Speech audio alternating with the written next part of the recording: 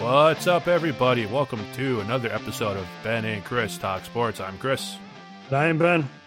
And we are here to bring you our opinions on the news, notes, and happenings from around the sports world. Continuing with our top 10 list today, we have running backs, the 10 best running backs Ben and I have seen during our lifetime. We also have some news. Christian McCaffrey got a new contract. The XFL appears to be at the end of the road. Some sports leagues contemplating playing in front of no fans. And we have our breakdown of some of the top receivers in the upcoming draft. And Chris, it is loaded. Yeah, you've been really excited about this, so we're not going to do that first. We're going to get into the top 10 list first, because we usually run long on those, and we got to make sure we don't put out a 2-hour show. So we're going to get into that. This was the hardest one by far for running backs that I have done. So defense wasn't this hard, and there was more positions that go by. Receiver wasn't nearly this hard. I had so much trouble trying to place guys. Where do they stand according to this player, that player, in history? And I had to think on a couple of them to see if they deserve to be in the top 10. And it's just like, and then you're playing that game of how long we actually watch them. And then we even had, to full disclosure, we don't talk fully about these lists with each other. But there was one name that we kind of bandied about. It was like, is this player really in our time frame? And we kind of both agreed that he just didn't belong in there. Yeah, their best years are behind them. Yeah. Yeah, it was only fair to keep the narrative going as if that player didn't play during our lifetime, then sorry. Yeah, or if we just don't have any memory of them, we can't, as we've stated many times, we can't judge what we haven't watched or seen. Right. Even if they did play for a good portion of the time we were watching, maybe their best years were behind them, and they just didn't strike us in the way that, you know,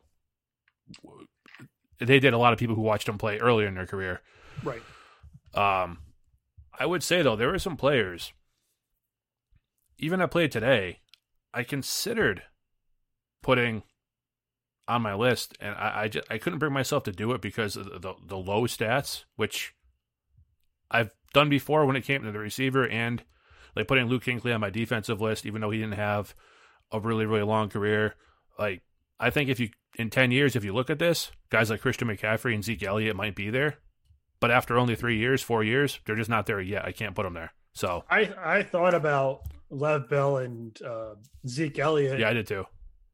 There's just not enough. No, not enough. I guess the word would be enough tape so far, right, to insert them in the top 10 list. 4 years from now, 5 years from now, hopefully we're doing this still. I'm hoping we are. Maybe we rediscover this list and say that those two gentlemen have pushed the number of players off the list. We'll never know. We won't know yet. Time will tell, but I think it's safe to say, based on what we're seeing from some players right now, that come 4 or 5 years down the road, there'll be some switching going on. Oh, absolutely. Especially with my first one. And I'll kick it off at number 10. I just put him on there because I felt like he had to be on the list. Even though he wasn't what you would call the dominant player, he was a force, and he contributed to success for the Pittsburgh Steelers, and that was Jerome Bettis. I put him number 10. Okay. He's got really good stats. He's 1,500 yards total. Now I put everything together, rushing yards and receiving yards, because as we know, time has gone on. Yes. Running backs have become more dual threats. So I kind of comboed all the stats together. But he's got the Pro Bowls. He's got the AP first teams. He's got some awards. So obviously he's in the Hall of Fame. And he's got the Super Bowl, which I didn't weigh the Super Bowls too much in their entirety because it is a team sport. Right, but it is I somewhat of a factor. Just Jerome Bettis, I thought he deserved to be on the list.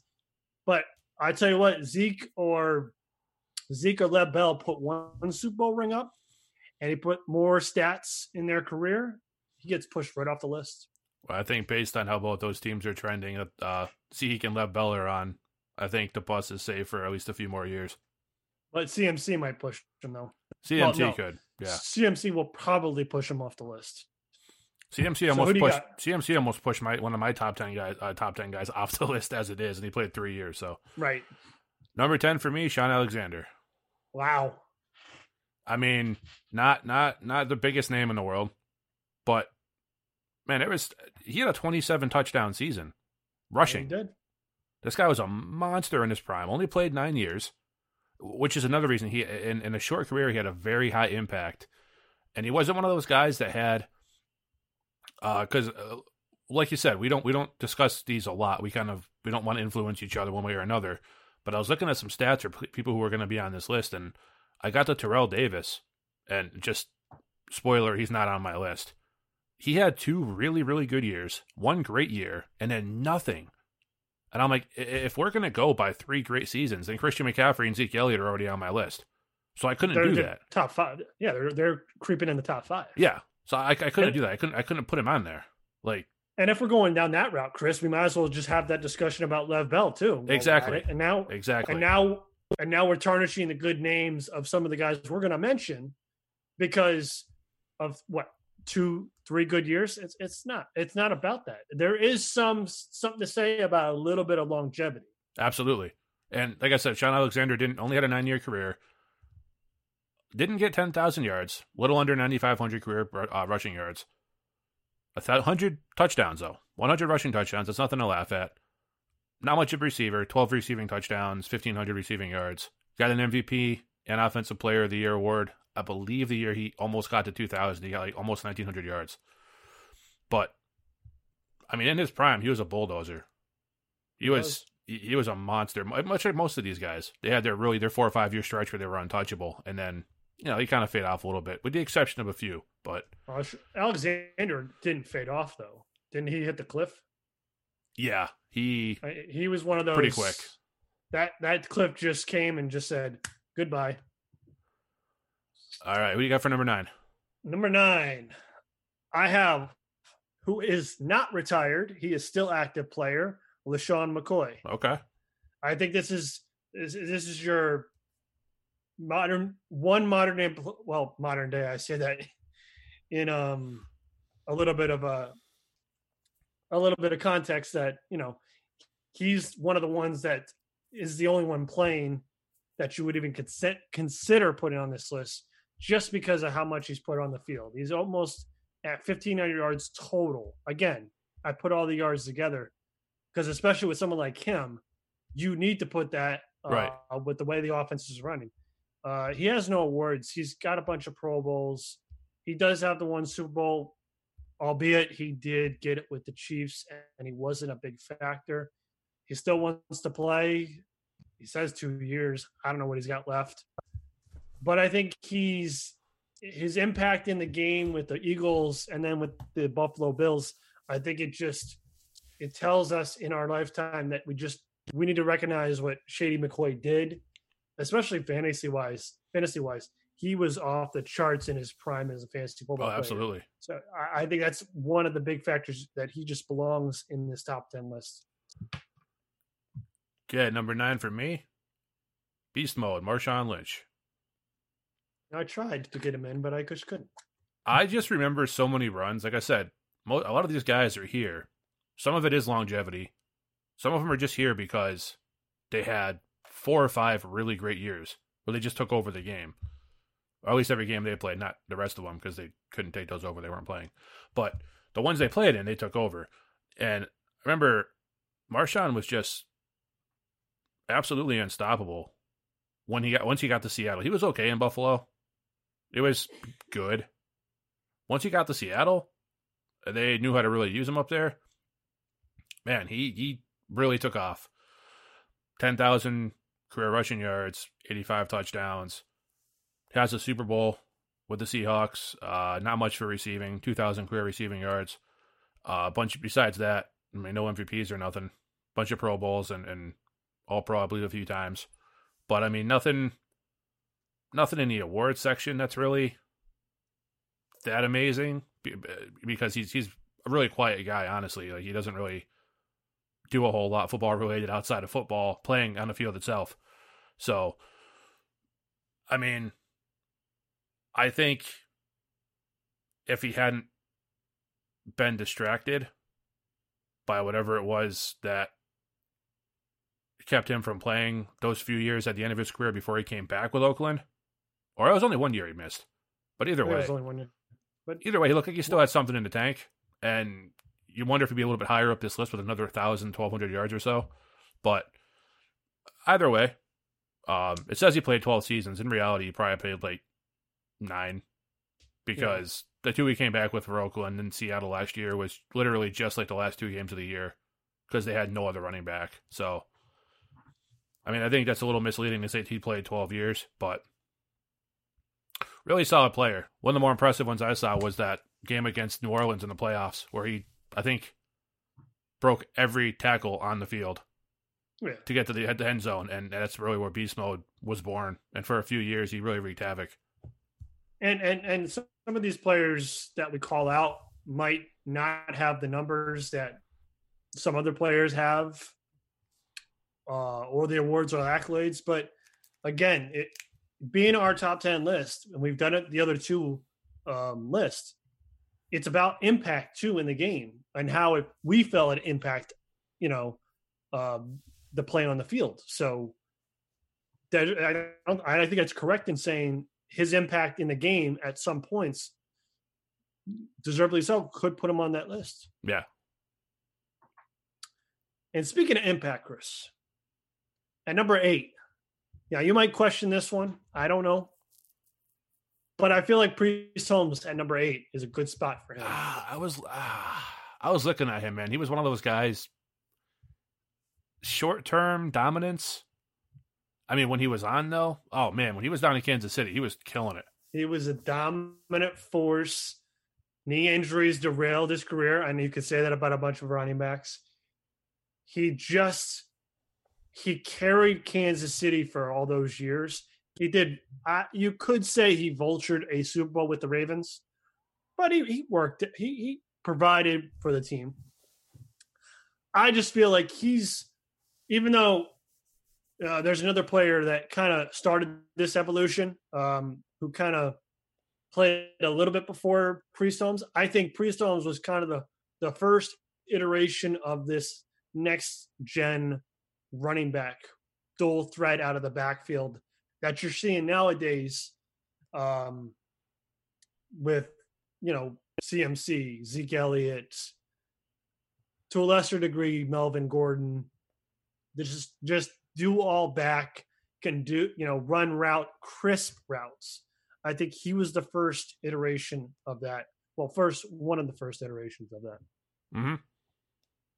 And you'll actually see that kind of carry on through my next selections. This is the first, if you want to say, the first guard of running backs that kind of had that formula that is paving the way for the next group that we are experiencing right now. Well said. For number 8, I have the aforementioned LeSean McCoy. Oh, cool. I'm not going to, you said pretty much everything there's to say about him. I mean, over 11,000 career rushing yards, 75 rushing touchdowns.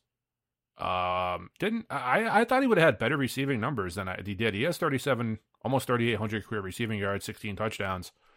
I thought it would have been higher than that, but I mean, I guess when you break it down with the rushing and the receiving, that's really good.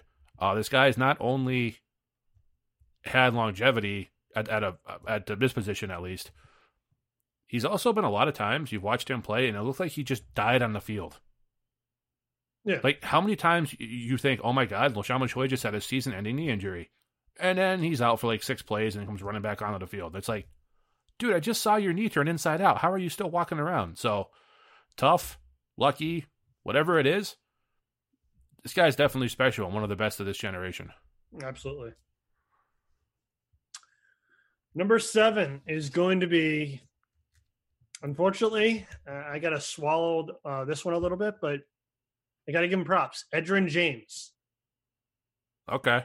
Combined over 1,500 yards. Yeah. 1,000? What? 15,000. Yeah. Yes, 15,000. Thanks for the correction. Over 3,000 yards receiving. So this is that mold I was talking about of just expanding your game. multiple Pro Bowls.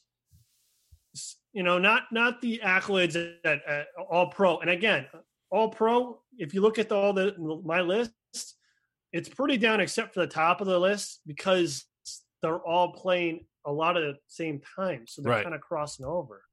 But he did pick up offensive rookie of the year, which a lot of them do. He's obviously in the Hall of Fame, and he has a couple of rushing titles to his credit. And much like Terrell Davis, Edgerrin James almost was able to push Peyton Manning over the edge like Terrell Davis did John Elway. It just didn't quite happen. But Edgerrin James was like him and Peyton Manning, the stretch run to the outside, they made that a staple of just about everyone's offense because of what Edge could do in the running game and obviously Peyton Manning's ability to play action. But without Edge, I mean, they're nothing. I remember when Marshall Faulk and the Colts parted ways. I was like, oh, sweet, okay. So they got Manning, but like, they're gonna really struggle at running back, even though they still had great receivers. And then Edgerrin James, I was like, oh, cool, yeah, because they needed more offensive talent. That's awesome. Who you got, Chris? I have at number 7, again, somebody who is higher up on your list, or lower on your list technically, Jerome Bettis. Wow. Yeah, I know it's a little high for some people, but man, it was that early to mid 90s play where you didn't really have the novelty of 10 to 12 quarterbacks who look like they could all be Pro Bowlers. You didn't have a lot of these high-flying passing offenses. You had a few, but not a ton. A lot of running. And you knew they were going to give the ball to Jerome Bettis. And the other team still couldn't stop him a lot of the times. I mean, never really had a season you look at and go, oh, dude, he's an MVP. But he did get Offensive Player of the Year. He did get Offensive Rookie of the Year. Mm-hmm. He won a Super Bowl. Won a Walter Payton Man of the Year award. He's a Hall of Famer. Barely anything for receiving stats, which goes back to what I was saying. It was a time when quarterbacks could throw when they had to. Running backs just take the ball, run up the middle. Guys like Bettis. I mean, there were your faster guys in the mid to late 90s too who would, run around the outside and stuff. But Bettis, it was almost 14,000 career running yards, pretty much dead up the middle. Go ahead and tackle me. No, you can't. Like, if he'd been 20 pounds lighter and he could actually get out to the outside, this guy would be probably 2 or 3 on the list. Yeah, I don't know. Just wasn't dominant force enough for me to put him that high on the list, but I can see your point. So, number 6. This one kind of hurts. It's going to pierce our souls a little bit, Chris. Curtis Martin. Yeah, all right. Apparently, we always agree on number 6 because that's who I have at number 6 too. Yeah, I just you can't just glaze over Curtis Martin and say, oh yeah, he was pretty good. No, he was damn good.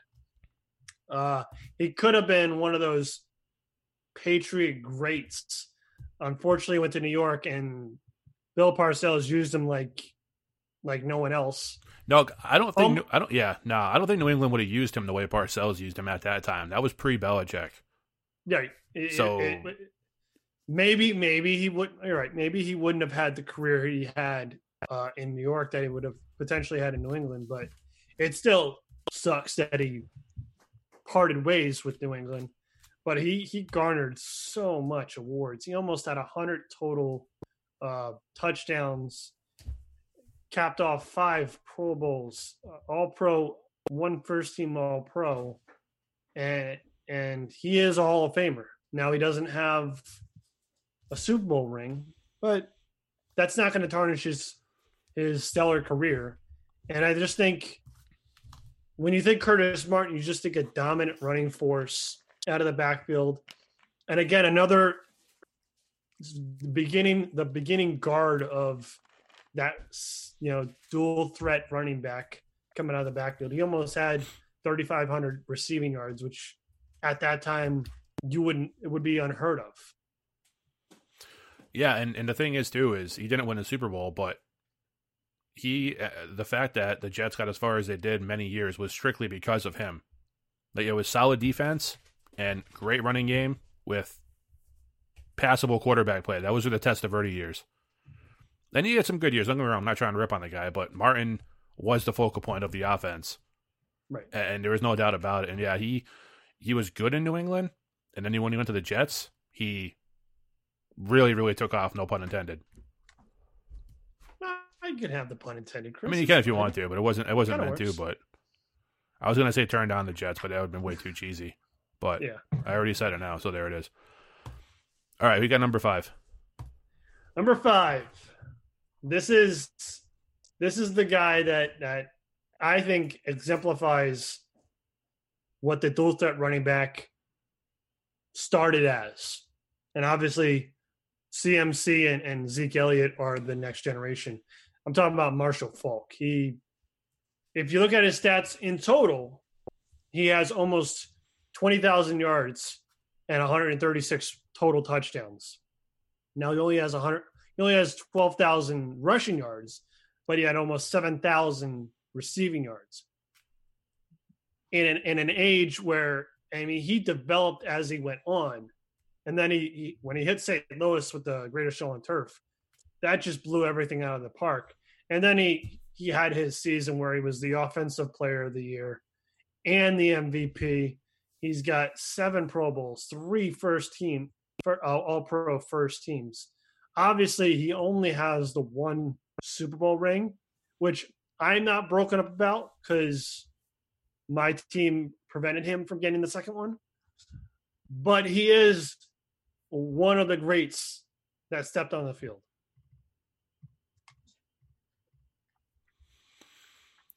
No doubt about that. Number 5 for me, somebody who I'm actually not that big a fan of, but I got to give him his props and his place in history, and that's LaDainian Tomlinson. Whoa. I mean, whoa. Dude, look at the numbers are ridiculous. I mean, almost 14,000 rushing yards in 170 games. I mean, that's not approaching anything near the first guy on our list, but it's about as close as you're going to find comparatively to who's number 1. Like I said, 145 rushing touchdowns in 11 years. Mm-hmm. He was the reason people used to win fantasy leagues back when that really became big. There was a 3 or 4 year stretch there. 3 or 4 year stretch where he was the number 1 pick, no matter what. Didn't matter if you liked him or disliked him. Until, of course, the year I got the first pick and picked him up, and then he got injured. But because that's, as a Patriots fan, and he hated me for it. It's just the way it is. But no, I mean, this guy was ridiculous. I mean, 6 touchdown games were a norm for him for a time period. And another one where I was surprised he didn't have higher receiving numbers. I mean, he had almost 4,800 receiving yards and 17 touchdowns. But I really thought he'd be more in the 5,000-6,000 yard range, but I guess not. But, yeah, I mean, like I said, not a fan of him. He likes to talk a lot once he would leave a team about other people on a team and run his mouth a little bit, and I was never a fan of that kind of stuff. Like, if you got a problem, either keep it private or talk to the person.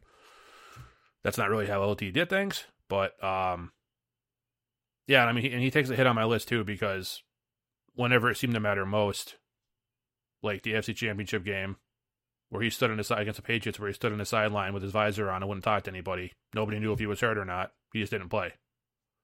So that the attitude took a hit for him a bit there. But I mean, I think for the other guys on my list, this is where he would have been anyways, truthfully, because I couldn't put him above any of my top 4. But yeah, I mean, he got his MVP. He did somehow win a Walter Payton Man of the Year award. It was Offensive Player of the Year. Probably the same year won MVP. He is in the Hall of Fame, deservedly so. But you have to wonder, too, if he played in a better team, like better players around him, where he would have been. So those are the Philip Rivers early years. And that was even worse than the Philip Rivers middle years. So if he'd been in Marshall Faulk's shoes, whew, I don't know, man. I think we could have been seeing some history-making numbers on our hands there. Could have. And if he didn't get that ACL injury. Yeah. All right. Number 4, Chris. AD. Can't say anything more. AD all day.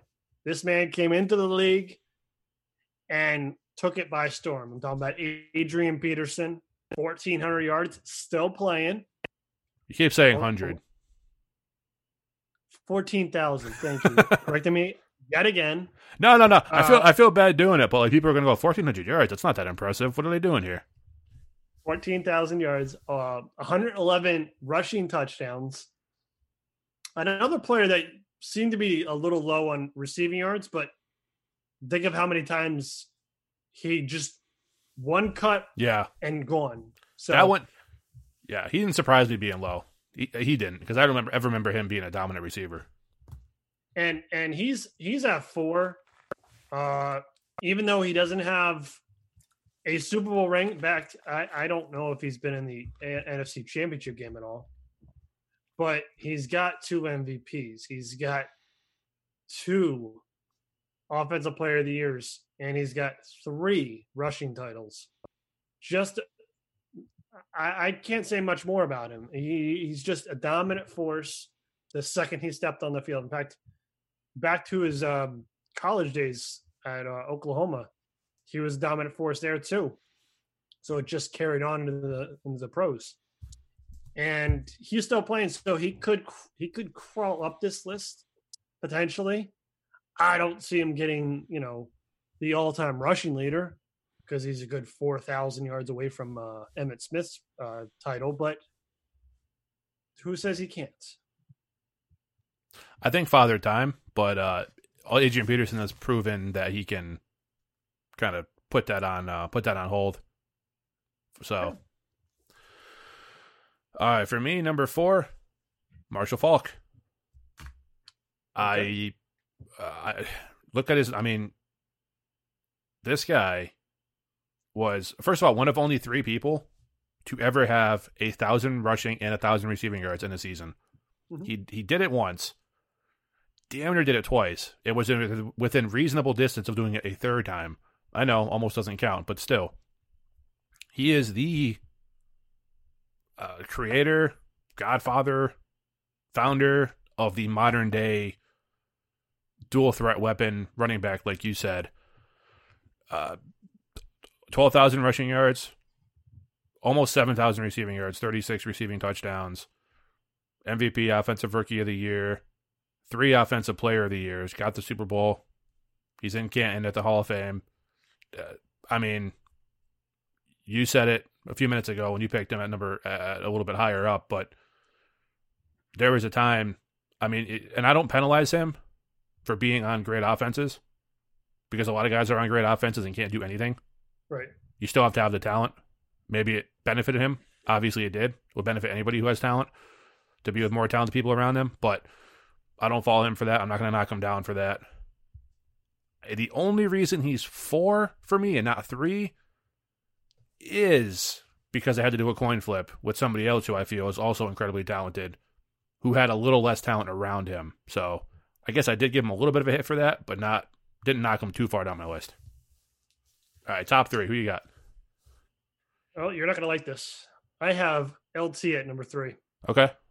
I think I understand your point about him being a little bit of a cancer, but I just think his offensive game was just so above most of the rest of them on the list. And he's got the single season record with 28 rushing touchdowns. He's just that. And obviously he's got the single season record for most touchdowns, receiving and rushing together. He just, as Marshall Faulk is that progenitor of the dual threat running back. LaDainian Tomlinson kind of carried that along to the next group that we're seeing now. And he just was so dynamic. And again, he, as you said, he made fantasy football teams win. He just took them on their back and said, we're going. Oh, yeah. Even though he really didn't do that for them. But if you picked him, with the exception of his injury year, sorry, Chris. Yeah. I went first. The only first time I ever got number one pick. Yeah. Uh-huh. He just carried fantasy teams. Now, he couldn't carry a real team. Well, that's because he had the ineptitude of Phillip Rivers at quarterback. So correct. It's just I just can't shake the talent, and I can't shake the natural ability. He's number 3 in total yards collectively. I can't shake that, and it's just he's just that good. I think he's just that good. I think number 3 picks 3 through 5, we've really just jumbled around because my number 3 pick is Adrian Peterson. I thought that was going to happen. 2,000-yard rusher, damn near had the highest single season rushing total ever. Not much of a receiving threat at all, but I mean, does have almost 2,400 receiving yards, so not nothing, but certainly not. He's not getting in the Hall of Fame just for that, and he is as of now still active. I believe he wants to play the upcoming season as well. He's not the same player he used to be by any stretch, but there was a very respectable length of time, especially for a running back, when this guy would just put on a show every Sunday. And I mean, if it wasn't for, well, number 1 on our list is number 1 because he is number 1. If it wasn't for the totals of number 2, I think Adrian Peterson could even be up on number 2, honestly. If number 2 isn't there where he's at with his numbers, I could see myself skipping AP ahead of LaDainian Tomlinson and putting AP there. Yeah, same here. Well, let's get to it. I think we have the same. We have the same for number 2. Yeah. Do you want to do 2 or 1? I'll do 2. I got Emmitt Smith. Yep. NFL all-time leading rusher. 18,355 career yards, 164 rushing touchdowns. I don't care who he played with. That is impressive as hell. I don't care how many seasons he played. By the way, that was 15. So I believe the most of anybody on my list. I think the next closest was Bettis and Peterson with 13. Yeah. I mean, not a whole lot of receiving yards for a career that length, but he didn't really have to when he was taken to the end zone every time he touched a damn ball. So, the three Super Bowls with the Cowboys. He's in the Hall of Fame, obviously. He has an MVP and an Offensive Rookie of the Year. I'm surprised he didn't have more awards along the way, but I think played on a lot of really talented teams, so that kind of took away from it a little bit. Yeah. But, yeah, I mean, this is the guy. This is the all-time leading rusher. And if it wasn't for the epic greatness of the guy at number 1, he'd be number 1 on most people's lists. And didn't he break but even though we know he played in Arizona his last, I think it was 2 seasons I saw. Yeah. Didn't he break the record I believe he broke the record in Dallas. I can remember that. I'm pretty sure he did, yeah. That image of him running and then almost like, I don't want to say crawling because that's kind of disrespecting him, but he kind of like on 3 or 4, like 2 hands and 2 feet, he kind of like scurried to get the record. Yeah. Because I don't think it was just like this big run or no, it was just like a 1 yard. 10, 12-yard run, I think, but he like tripped up a little bit and he almost missed it. Yeah. Right. But in what you would want to see, he did it where he's done it most of his career in Dallas. I think it was in his last year. I'm pretty sure it was. And obviously he finished up in Arizona. He kind of put on some extra yards to kind of buffer it. I don't know. I don't know if someone's going to break it, but we can get to that later. But obviously the unveiling of number 1 is probably one of the greatest players in the game in any sport. And I would contest that if we did all-time running backs and we had someone with us who saw the all-time running backs, your Jim Browns, Gale Browns, Sayers, those guys, yeah. yes, Walter Payton, Yep. I would still stand firm that Barry Sanders is the greatest running back. Dude, look at the numbers. You can't deny it. The numbers are ridiculous. Numbers in a shortened career because he stepped away. Now, we don't need to go down the road of Detroit because you know what Detroit is. Detroit Lions are, not the city.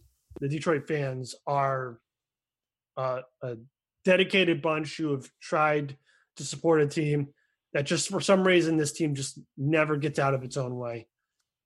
And we've talked about it, one Hall of Famer, but potentially two Hall of Famers stepped away early just because they couldn't get away from this team because they wanted to see success. Oh yeah, Calvin Johnson also.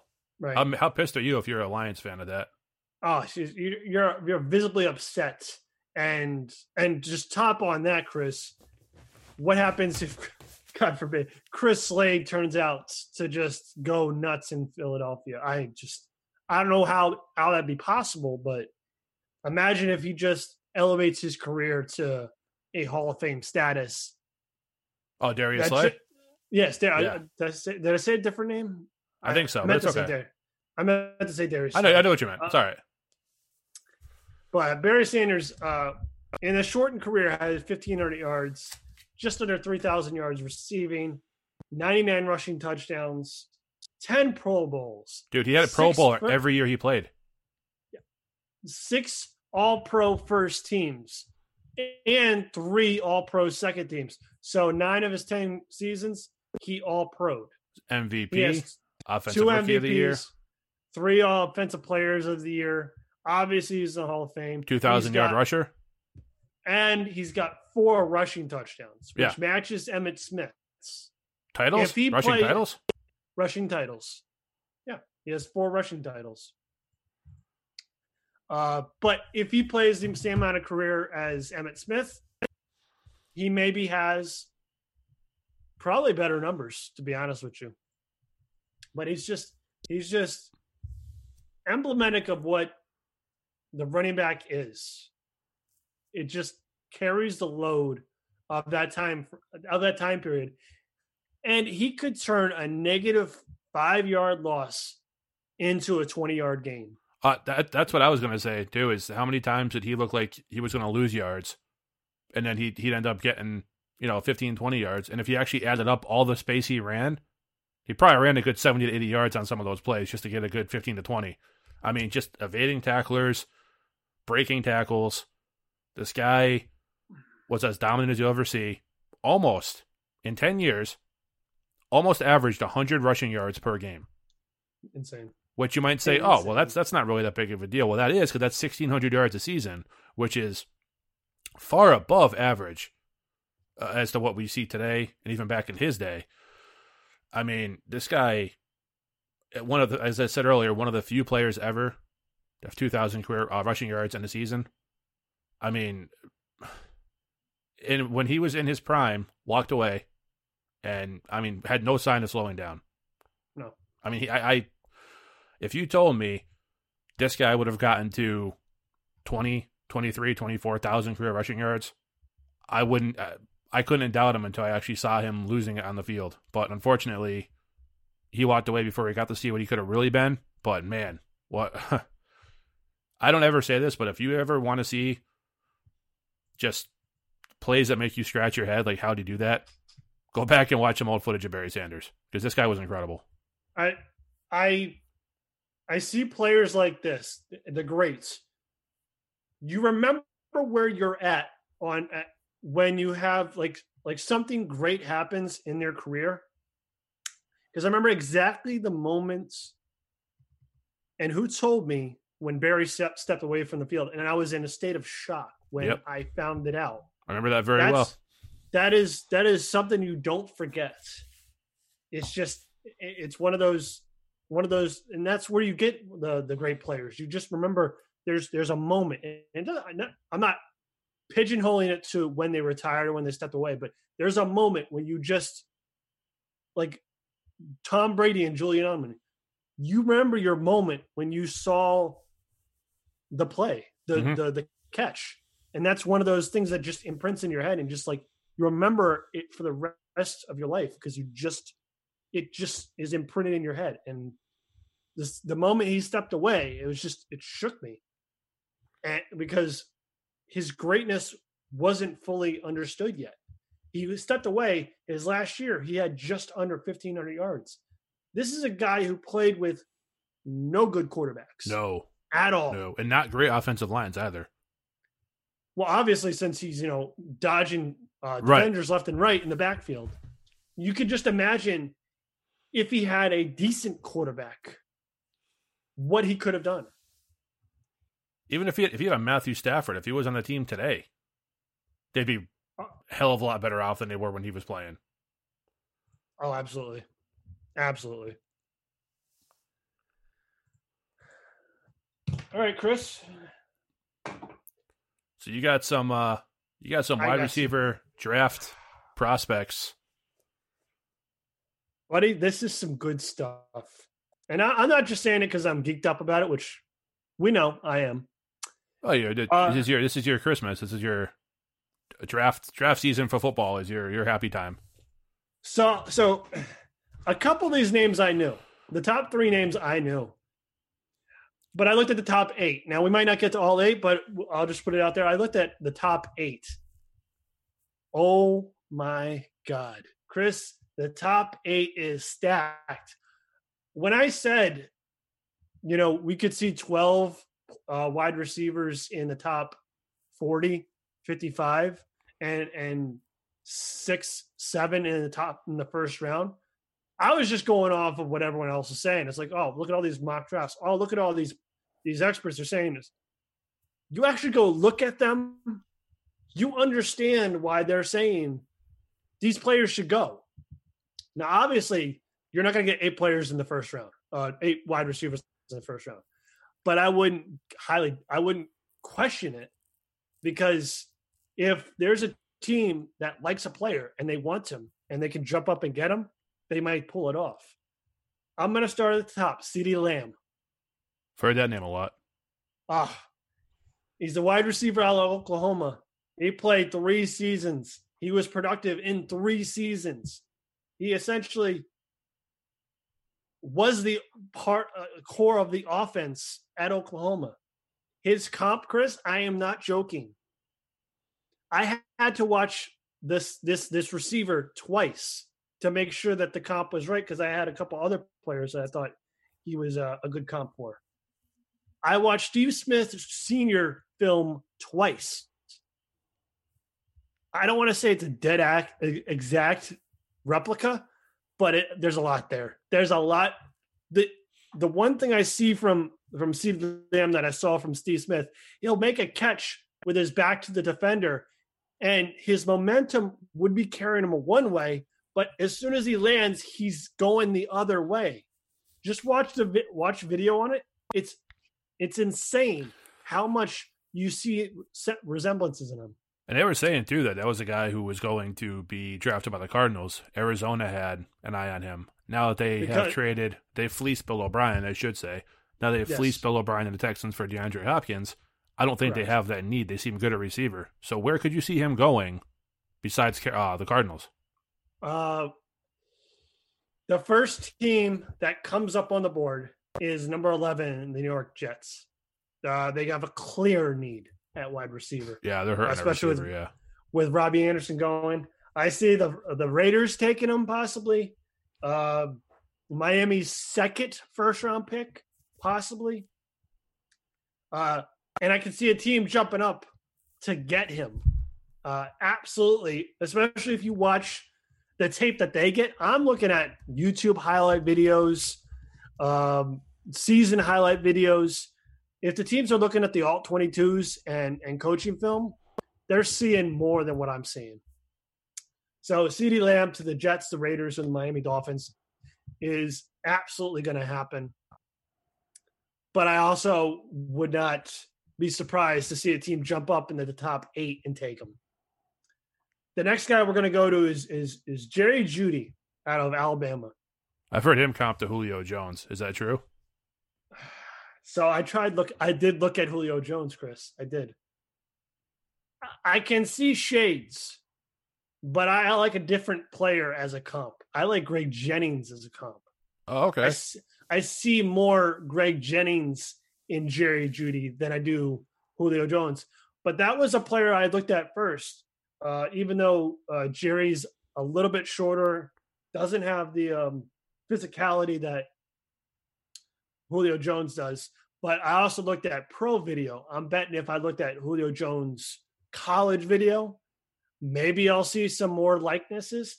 I just saw Greg Jennings. I see the inside slant route that he takes, and a younger Greg Jennings just takes it and goes for 6.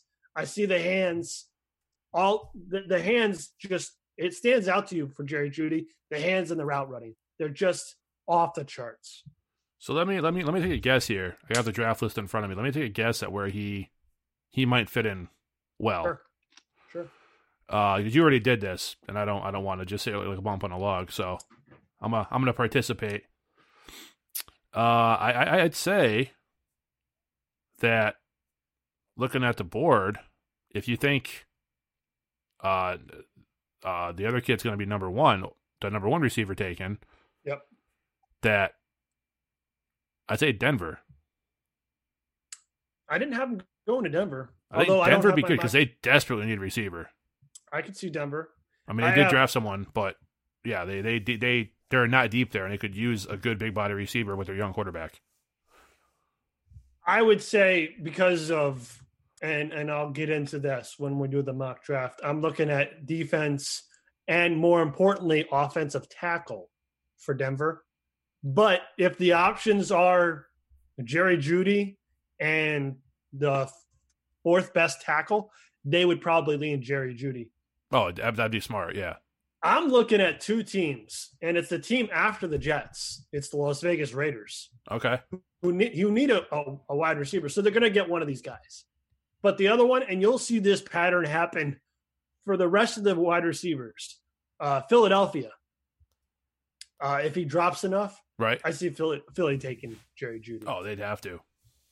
The next one, Henry Ruggs III.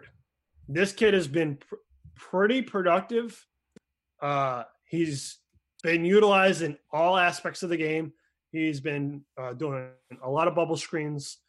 He catches the ball in space a lot, and I mean a lot, Chris. You look at highlight videos and you expect to see, the circus catches, the contested catches, a player making a physical catch with a receiver or with the defensive back on them. All I saw was a lot of in space, tunnel screens, bubble screens, end arounds, reverses out of the backfield, just to get them in space. So this comp is going to scare people a little bit, but I want to put it on the high end of the version of this player, Percy Harvin. Oh no, don't sleep on Percy, man. Because Percy, a couple years Percy was used properly in Minnesota. He was a game changer.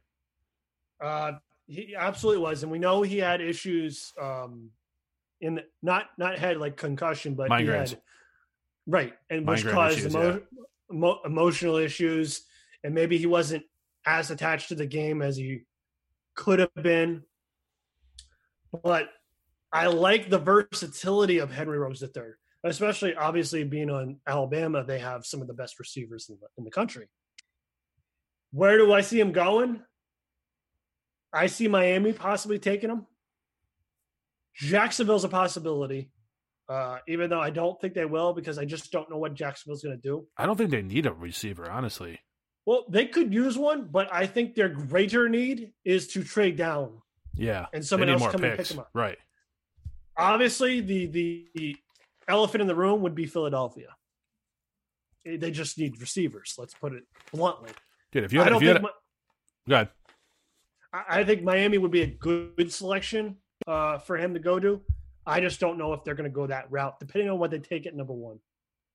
Man, if you're Philadelphia and you could get a guy like that, a Percy Harvin comp with Miles Sanders in the backfield, and you got your tight ends, your good pair of tight ends there, dude. That could really transform that offense. Absolutely, it makes the entire team scary if you can just add someone with that ability, especially a kid like that. If he can, because I watched the video of Percy Harvin, and he had instant impact day one. You're talking kick returns, punt returns. He had Brett Favre throwing him, so he was bombing the ball. You don't think if Carson Wentz can get him the ball, and especially with the screens they run and the kind of routes they run on the offense, plus the kind of plays that they like to run, and the innovative Doug Peterson, who does all sorts of crap. I just think Henry Ruggs, if somehow Philly can get him, they should try. Jerry Jeudy and CeeDee Lamb are kind of out of the reach, but I think Henry Ruggs is right there. I mean, that might be a bit much. I mean, they have the 21st pick, so the third best receiver in the draft at 21. I don't know. Yeah, they need to move up is the real crux of the issue. All right, I'm going to throw – I had to watch this video twice. 2 reasons. 1, because I've never watched the guy. 2, I tried to learn his name. It should be good. It should be good. Okay. Laviska Shenault Jr. out of Colorado. Dude, after trying to pronounce that, Yannick Njoku sounds easy. I had no idea about this kid. I saw him on scouting reports before the season started. I saw him on draft boards before the season started. Seeing him on draft boards, I'm like, what's the deal with this kid? Chris, I put him on. Colorado had a decent season. Colorado wouldn't have 1 win if they didn't have this guy on their team. That good, huh? He did punt returns. He did some kick returns. He was the focal point of their offense. Deep balls, slants, in routes, every sort of route you can possibly run in college. Bubble screens, tunnel screens, end arounds. And oh, wait, he even ran the ball out of Wildcat. Dang, man. I'm not joking. Chris, this is the comp. I couldn't think of anybody else. Julio Jones. Huh. I'm not even joking. Obviously, that comes from the receiving aspect, right? Because I've never seen Julio run. No, this is purely when you see him receiving the long strides, the physical abilities, the high pointing, just being able to take the ball, especially a real. I know Julio Jones is not old, but a younger, non-injured Julio Jones could take slants, in routes, curl routes, and take them for 6. This is what this kid was doing all season last year. It's scary how much I think he looks like Julio Jones. I got a place for him. I have 2 places, but go ahead. I'm gonna guess Minnesota. Yes, I actually have met Minnesota because they just got rid of Diggs, and they have Thielen who can run down the field. They had this kid who could do the rest of it. Yep, along with a great running back. Going. Yeah. Okay. Cool. Other team, yeah. The other team is the same team I've been saying for the past 4 times. Philadelphia. Well, it's a little more realistic though. At 21, have the 4th ranked receiver at 21 for Philadelphia. I mean, if they could get the guy, Ruggs was your 3rd. Yep. Yeah, they could get Ruggs. Okay, but this other kid we're talking about now is a little bit more realistic at 21 as opposed to Ruggs, unless they trade down, like you said, or up. All right, our next guy comes from a lineage, and I don't mean like his blood, but I mean from his school, a lineage of pretty good wide receivers to great. I'm, of course, talking about T. Higgins from Clemson. You have your DeAndre Hopkins, your Sammy Watkins, the kid Renfro that's with Oakland. We'll see what he pans out to, but he is from Clemson. Looks good so far. Yeah, looks pretty good. T. Higgins, he was super productive at Clemson. Every year he was there. Obviously, the first year, I don't remember his quarterback. His second year, I think it was No, his first year was Kelly Bryant, who flamed out. But his next 2 years were Trevor Lawrence. Extremely productive wide receiver. He's 6'4", 215, Chris. He's not a small guy. That's a good size receiver, yeah. Yes. And naturally you would think, oh, well, his comp must be one of his alma mater mates, DeAndre Hopkins or Sammy Watkins. Nay. A.J. Green. I see the hands. So he's already injured? No, he's no. Well, good. Okay. I just guessed. Actually, you said AJ Green. I assume. I'll backtrack on that. He did get injured in one of the late season games and didn't come back in the game, and then he got injured in another one later in the season. Well, now it's not funny now if he really got hurt. He did really get hurt. He played in his last game, but it wasn't the full game he played. So yeah, but talent wise, he's got all the tools that AJ Green has: the size, physicality. Okay. He can obviously develop route running. He's got good hands. He can high point the ball. He's a really, really good receiver.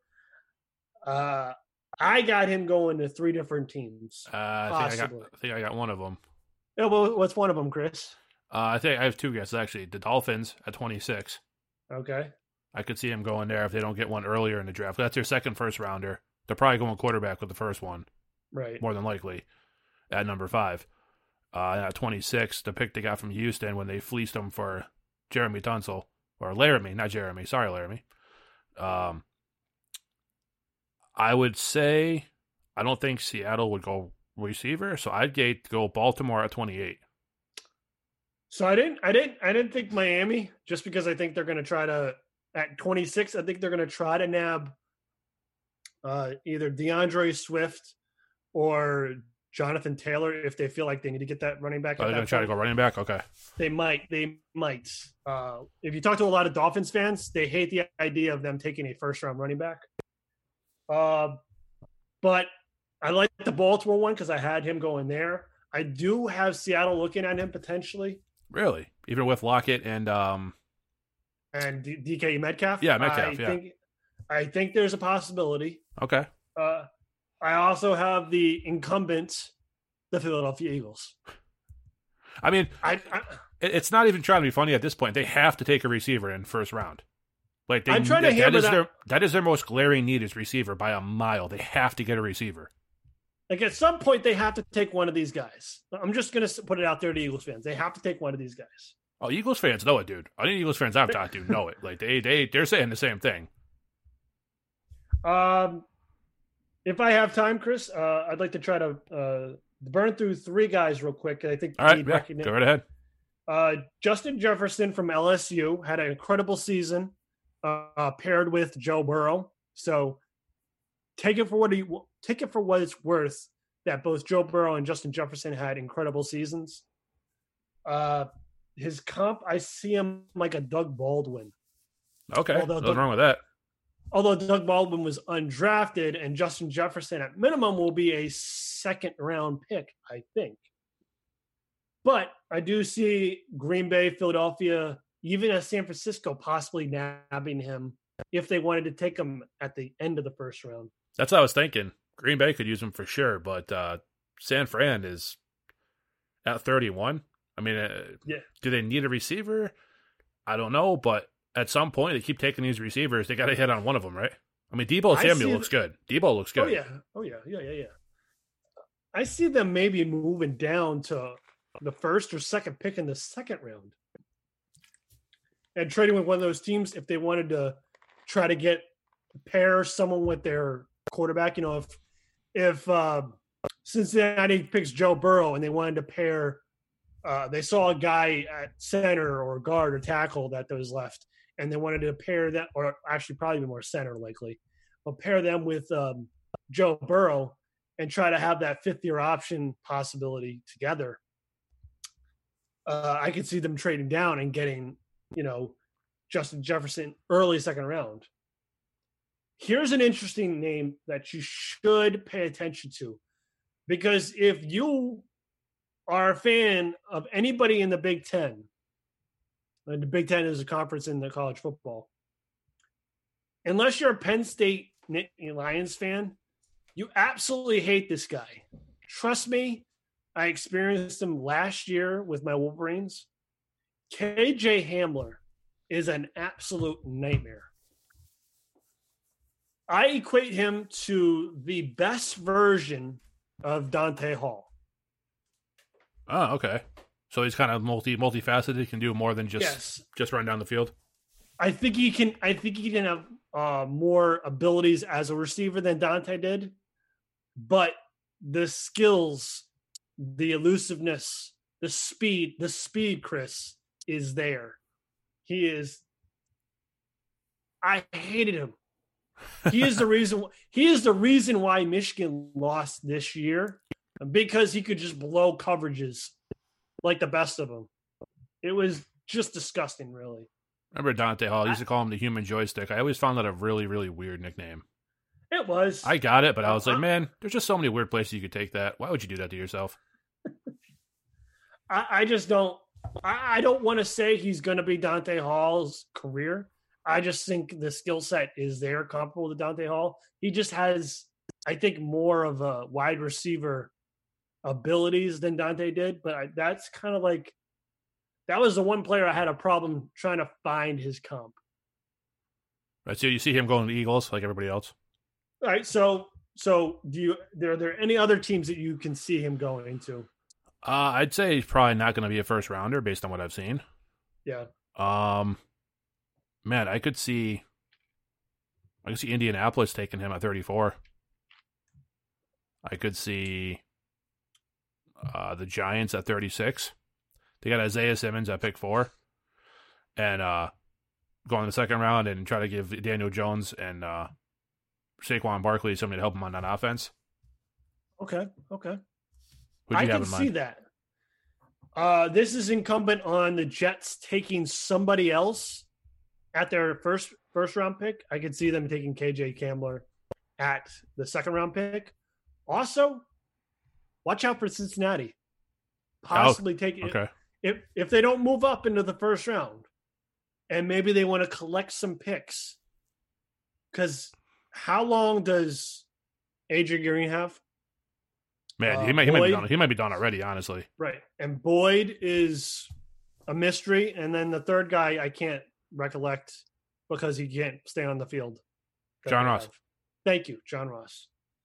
Which, unfortunately, I don't think he'd be another John Ross, but, I mean, that could happen, and that could scare Cincinnati. But I think those three teams. The last guy I want to get to, it's another one that I had no clue on.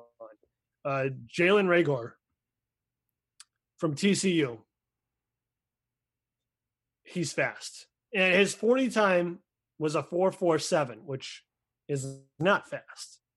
You put on the tape, he burns everybody. He smokes them like no business. There's a lot of guys who are really, really fast at the combine who don't do anything in the NFL. So that's there's a difference between being fast and being just really quick off the ball, or quick off the line. I mean, there's a big difference. You can not be fast in a foot race, but when you get on the field and you're running towards the end zone and you're running towards something, it's a whole different story. He can punt return, he can kick return. He's multifaceted, much like a bunch of the other ones. He's only 5'11", which might be why he's kicked down on this list. And he went to a lesser school. I see his comp as Deshaun Jackson. Okay. I just looking at both of them, one after the other, they're very close to each other. In impact, the instant impact he could potentially make in the return game, and then his downfield ability, especially the way the offenses work nowadays, it's really scary that this guy could be taken beginning to the middle second round and have the impact of a top 15 pick. So you're saying he could be a steal? It could be. There's 3 teams I have him targeted for. We know what one of them is, Chris. We know what one of them is. The Philadelphia Eagles. Right. There's 2 other ones. And you brought up one of them already. The Giants. Okay. I see him going there.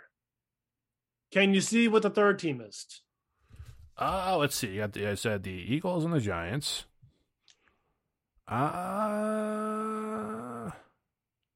mean, I think you got to go Houston.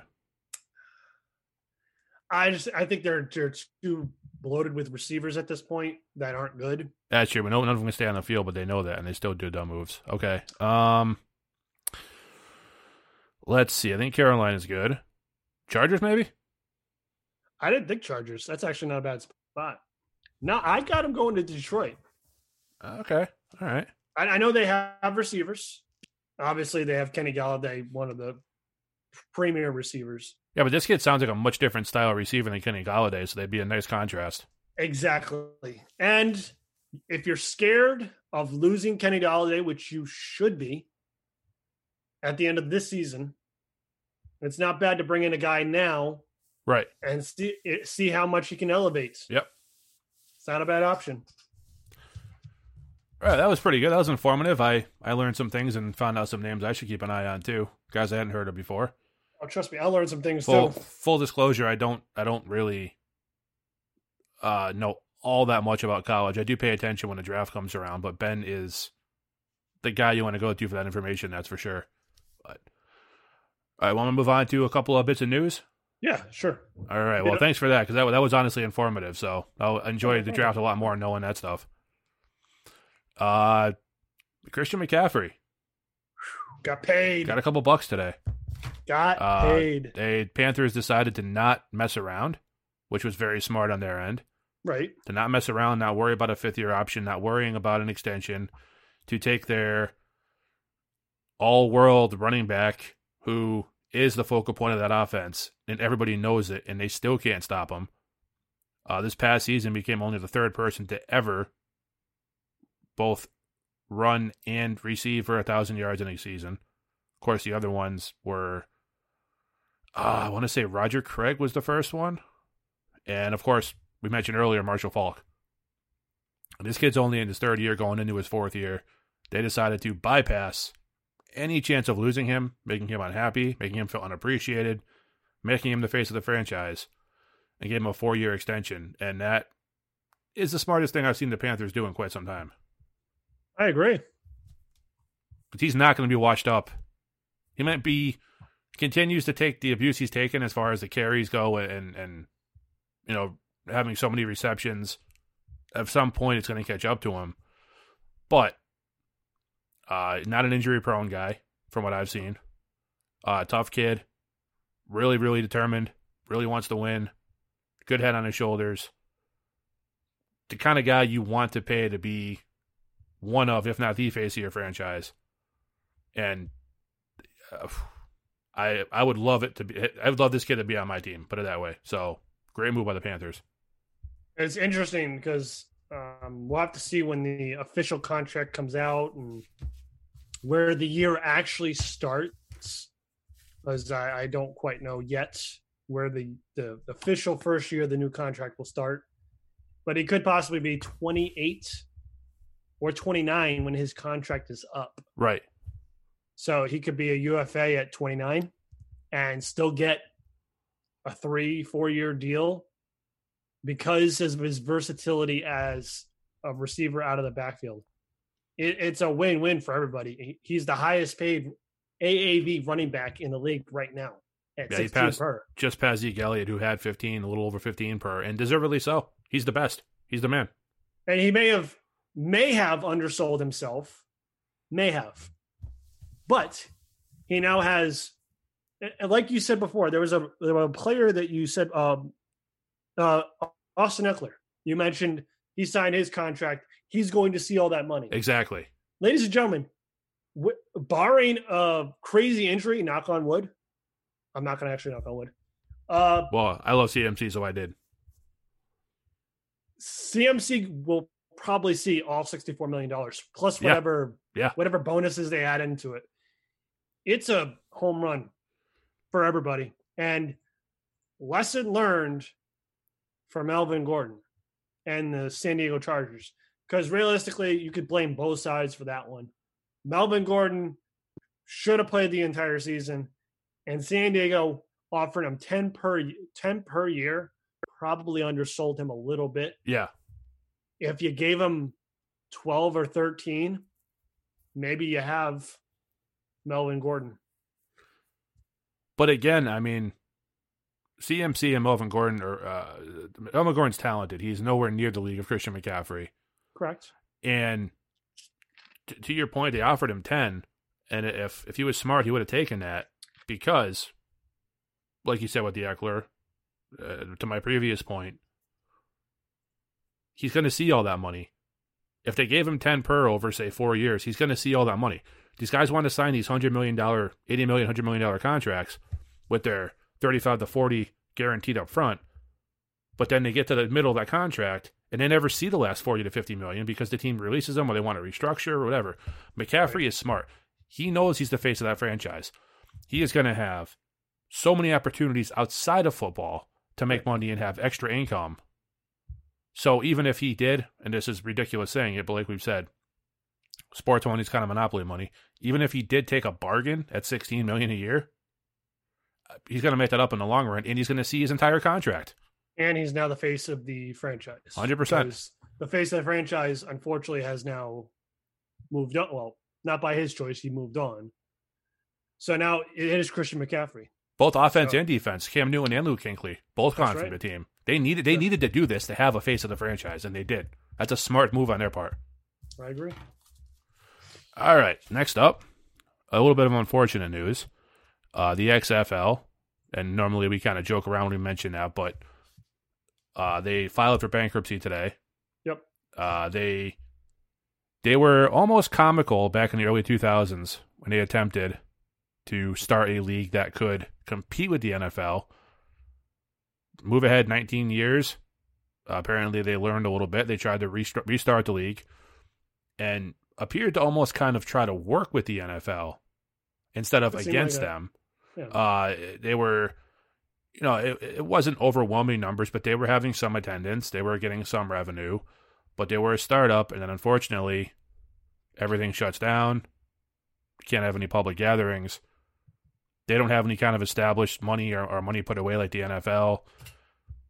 They had to lay off all their employees, shut down operations. It looks like this potentially promising league that could have at least had a few years to try to become something may be done for good. And I don't think they're going to have a third attempt to come back from this. No, they won't. They won't, because Vince is in his aging years. And I don't see Triple H, Stephanie. I don't know if Shane's still a part of WWE. Yeah, I think he is behind the scenes. But this was an entirely different entity. None of those people were involved. No, but I mean, like, Vince, part of the money, obviously, is unless is this all Vince's money that he put up? He sold stocks in WWE or shares in WWE to have this money to finance it himself. Okay. Well, I mean, there are investors, obviously, but it's nothing to do with the wrestling side of it. It's all, he wanted to keep it apart because he didn't want it to be known as the Wrestling Football League. He wanted it to be a legit football league. I agree. I don't see. Obviously, I was on board with the first iteration more than most fans. Yeah, that's for sure. Chris, yeah. I didn't buy any of the mini football helmets this time. We didn't have time. They didn't make them. Right. I haven't checked. I might check. They're out there somewhere. You get your second collection going, buddy. But I wanted to try to get on board with it. I don't know. I guess maybe I was apprehensive because the first time it bailed on me. So I don't know if I wanted to invest the time until they had a second season. This just seems like a money play by Vince McMahon and all them just to try to prevent if they feel like because they lost the rest of their season, they lost their playoff season. And if there's a question mark about next year, because is the vaccine going to be ready? Are we going to see depression and, sicknesses? Are we going to see some treatment options? If we don't see that, then maybe you won't have the XFL come back next year. So I don't even think it's anything to do with that. They lost so much money by having to, for a month, having to pay people. Right.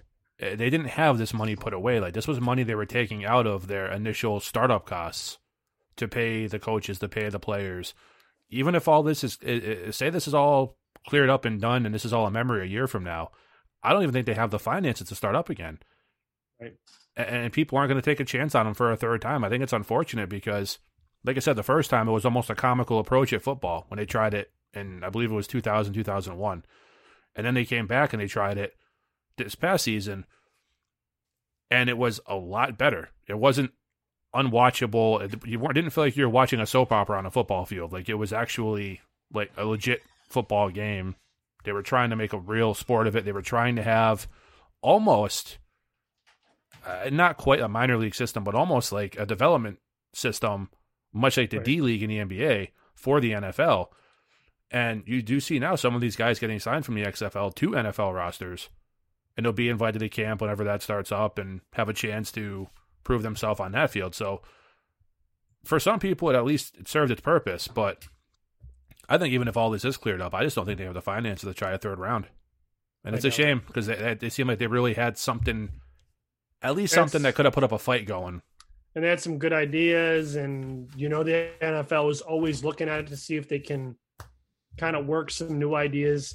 Like, the NFL, maybe not this year, but next year, the competition committee will look at some of these things that the XFL did and say, can we apply that to our game to make it safer, right, more entertaining? There's a possibility they'll look at that, the conversion after the touchdown, that they might look at that and say, it might be more exciting to have that option, where they have the yardage to get a certain amount of points. Right, you go for 1, 2, or 3 points depending on how Right. far away you tried it. Yeah, right. That's a cool idea. That's something that, I mean, and they'll look at that. This is not the NBA. This is not MLB who just poo-poos every idea. The NFL will actually sit down and cognitively look at this and say, is it a good idea? Just like they looked at the pass interference review, right? And now they basically trashed it. I mean, it's a shame that it looks like this might be the end of the line for the XFL, but I mean, hopefully they'll, be able to, whether it's next season or 2022, kind of get their ducks in a row and give it another shot. But we'll see. We will see. All right, last thing, we have Major League Baseball and the NHL have been talking about. I'm not sure when the NHL is talking about trying to start up again, but Major League Baseball is looking at trying to play the games starting in May at neutral sites with no fans. In Arizona. I believe they looked into a few other neutral sites. I'm not sure what the NHL has looked into yet, but I mean, I don't really see the point. I mean, realistically, dude, just Field the Dreams this and find a big cornfield in Iowa and make 15 diamonds and just play out the games every day. Everybody just goes and plays a game every day for 100 days. And at the end of the two best teams play a 7-game series when it's over. Like, what? At this point, Chris, you'd have to start May 1st with 2 weeks. You need it. What do you say? 2 weeks to get ready for the season to start? Because you can't just roll the balls out there and say, let's start. I think it'd be a lot more entertaining. You think so? Oh yeah. Let's see what some of these guys without prime athletic trainers and stuff look like after a month of sitting around doing nothing. Why not?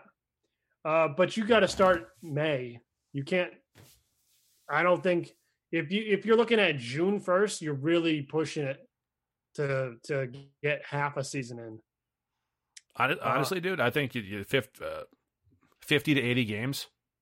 Don't worry about an all-star game. You can play it after that season if everything's cleared up, Play an 80-game season. Yeah. Play it in Arizona. Just have everything there. Arizona or any area where there's a baseball diamond, any of those like Midwest or Western stadiums where there's a lot of open space where you can have them come in. Nobody will be around, play the game. I mean, this is all about money. Let's be honest. This is all about money. This is to recoup some money exactly. So they can move on. And this, even though it's something that's out of their control, they have contracts with these TV providers. Right. They need to provide content. Now, I understand why they're not, but then there's also an out in the contract. So they're worried about the contracts being voided. They're worried about a lot of different things here. So they're also worried about players are getting credit for this year being a year. Right. So whether they played or not. So I know this is an example. If you're in New England, this is an example that's come up a lot on radios. Is Mookie Betts is going to be a free agent at the end of the season, whether he plays at bat with the Dodgers or not. And you're the Dodgers, and you now have to justify that trade of giving up the two prospects. Well, there's three, but two really decent prospects that they gave up to get him. And it has to be somewhat worth it because David Price is not worth it. I don't know. I mean, I'm not too high on any one of the prospects the Red Sox got, but you have to prove to your fans it was worth it to give up what you gave up to get Mookie Betts and to take on the David Price contract. So you could feasibly see that deal being like one-sided, even if Alex Verdugo tanks, which, by the way, I think he might tank. I don't know. He's a tool. Exactly. He's a tool. I was going to say a different word, but we can go with tool. We'll keep it a little bit as friendly as possible because I had a different word for him too, but I kind of held back. For NHL, neutral sites have to be somewhere north because you can't play in Tampa Bay in July. It's just going to be too hot. So it has to be. Well, the trouble with that too is there's no international travel right now. True. So how do you get the Canadian teams? I mean, with Major League Baseball, that's not an issue. But with Canada or the NHL, there's teams in Canada too. Like, if you can't travel, how do you get those teams back and forth? It all depends. But if you pull them all in one spot, then you can do it. Right. Okay. Yeah. It also depends when the lockdown happened, because the lockdown, there was a restricted lockdown at one point. What was it, January? But you have to think, if some of these players got to go home to the places that weren't locked down, you have a lot of players from the old Soviet Union countries and Russia. Your Norwegian teams, Norwegian players, from Norway, Sweden, Netherlands, like you said, a bunch of players from Canada. Did they all disperse to their respective countries? And we know the lockdown's not over.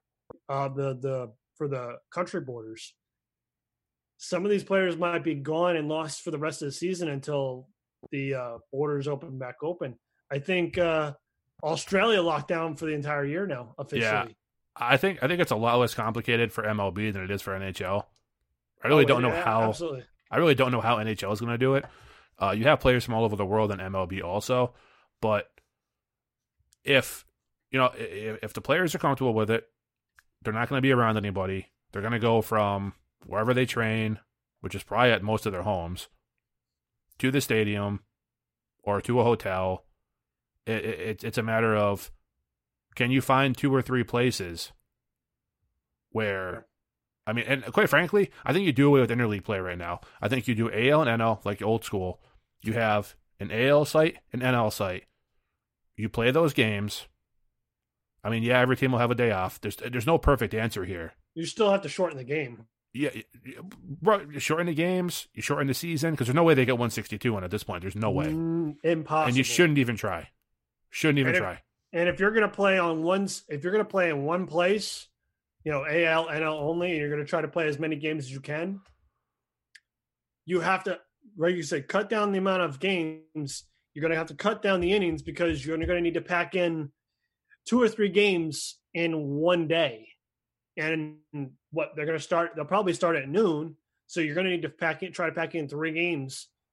You're going to have to shorten the games because, as we know, if you have the Red Sox and Yankees playing at, let's say, 12 o'clock, they could be feasibly done at 5:30. You imagine Red Sox and Yankees playing in the middle of some Iowa cornfield till like 4 a.m. with like ESPN cameras all around, and Jim Joyce just losing his damn mind. I don't know. I think with baseball it'd be feasible if you did it. Like I said, shorten the games. Obviously, shorten the season. I think get to like 80 games. Right. If you're determined on doing a good amount of them, do like 80. There's not going to be any people around. They're going to be tested every day to see if they show any symptoms. They're going to be kept to themselves. If everybody involved is comfortable with it, then go nuts. But I think, like I said, you find they might not even have to do 2 or 3 games a day on one field, because if you find some of these big open practice areas like that they go to for spring training, yeah, you can have 4 or 5 fields at one facility. You can throw up some makeshift fencing in an afternoon. Major League Baseball can make this happening. There's no big deal there. You play the games. At the end of it, the 2 best teams, or even if you want to do, the 4 best teams, the top 2 in each division, quote. Do that. Have a 5-game series. Have a 7-game World Series, and be done with it. Move on to next year when you can have a full off season plus to prepare for it. So, what about? I think it'll be a mess, but it'll be interesting. What about Omaha? I mean, that's where they play the college. Yeah, plenty of Series. fields. Plenty of fields out there. There's multiple. I know there's multiple fields there, and you can always make a field regulation size, no problem. Absolutely. And the Like I baseball said, they can fields, put the fences up. Yeah, right. No matter what, I think even my Little League fields, they're kind of like the same dimensions, maybe a little smaller. I know college ones are pretty much the same dimensions. It's feasible to do it there, and I know they have multiple fields, so you can have multiple games going on at the same time. Here's the thing: if you're going to do it, there's no half-ass in it. There's no asterisk. If you're going to do it, this is going to happen. It's going to count. The stats are going to count. The championship's going to count. Whoever wins it. I don't want to hear any of this. If everybody's going to go, oh well, they're going to do it, but it's not going to count. They're just going to count the following season. Then don't bother. Just say see you next February for spring training. We'll start next April, and we'll just take this entire season off. Don't do it and then say, well, it doesn't count, though. That's stupid. Well, why are we going to watch then? The strike year stats counted. Sure. Even though they didn't finish it, they counted the stats. So, yeah, I agree. There's no way it shouldn't count. And if you're one of those teams who has all these, you built your team to win, now you want to play. So just go out and put a full force effort if you're going to do this, because you're going to have a small window, and right. You have to get it right. Don't say, oh, we're going to start May 1st, and then you start compiling everything April 29th, because you know what's going to happen, Chris. If they get notice 7 days before, hey, we're going to start this day playing, those memos are going to leak out. And it's going to be an uproar because it's poor planning. That'd be poor planning. You need to know 3 weeks, 4 weeks in advance when you're going to start.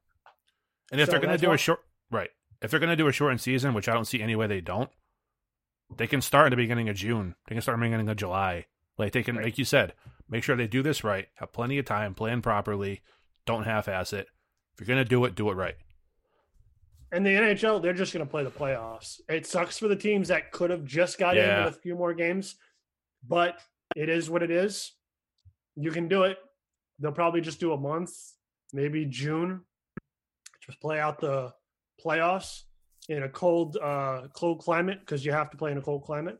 Heck, they could do, they have the stadium series in hockey, right? Where they play in baseball and football stadiums.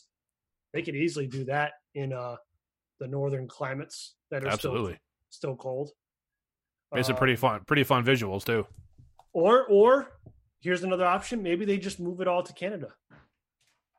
It's cold there. I don't know. I think I'm good. You got anything else? Yeah, we'll table a couple of other topics for later another day. So I got a few more topics on the agenda. We will get those to you in the next episode. So if you, as always, have any comments or questions on any of our topics, please always feel free to get in touch with us and let us know. And Ben, how can they do that? Well, you can hit us up on Twitter. That's BCTSPod. Hey, you got it this time. On Facebook, you can hit us up on Ben and Chris Talk Football. All right, ladies and gentlemen, thank you so much for listening. For Ben, I am Chris. Please stay healthy and stay safe out there. And we will see you right back here Friday morning. Thank you.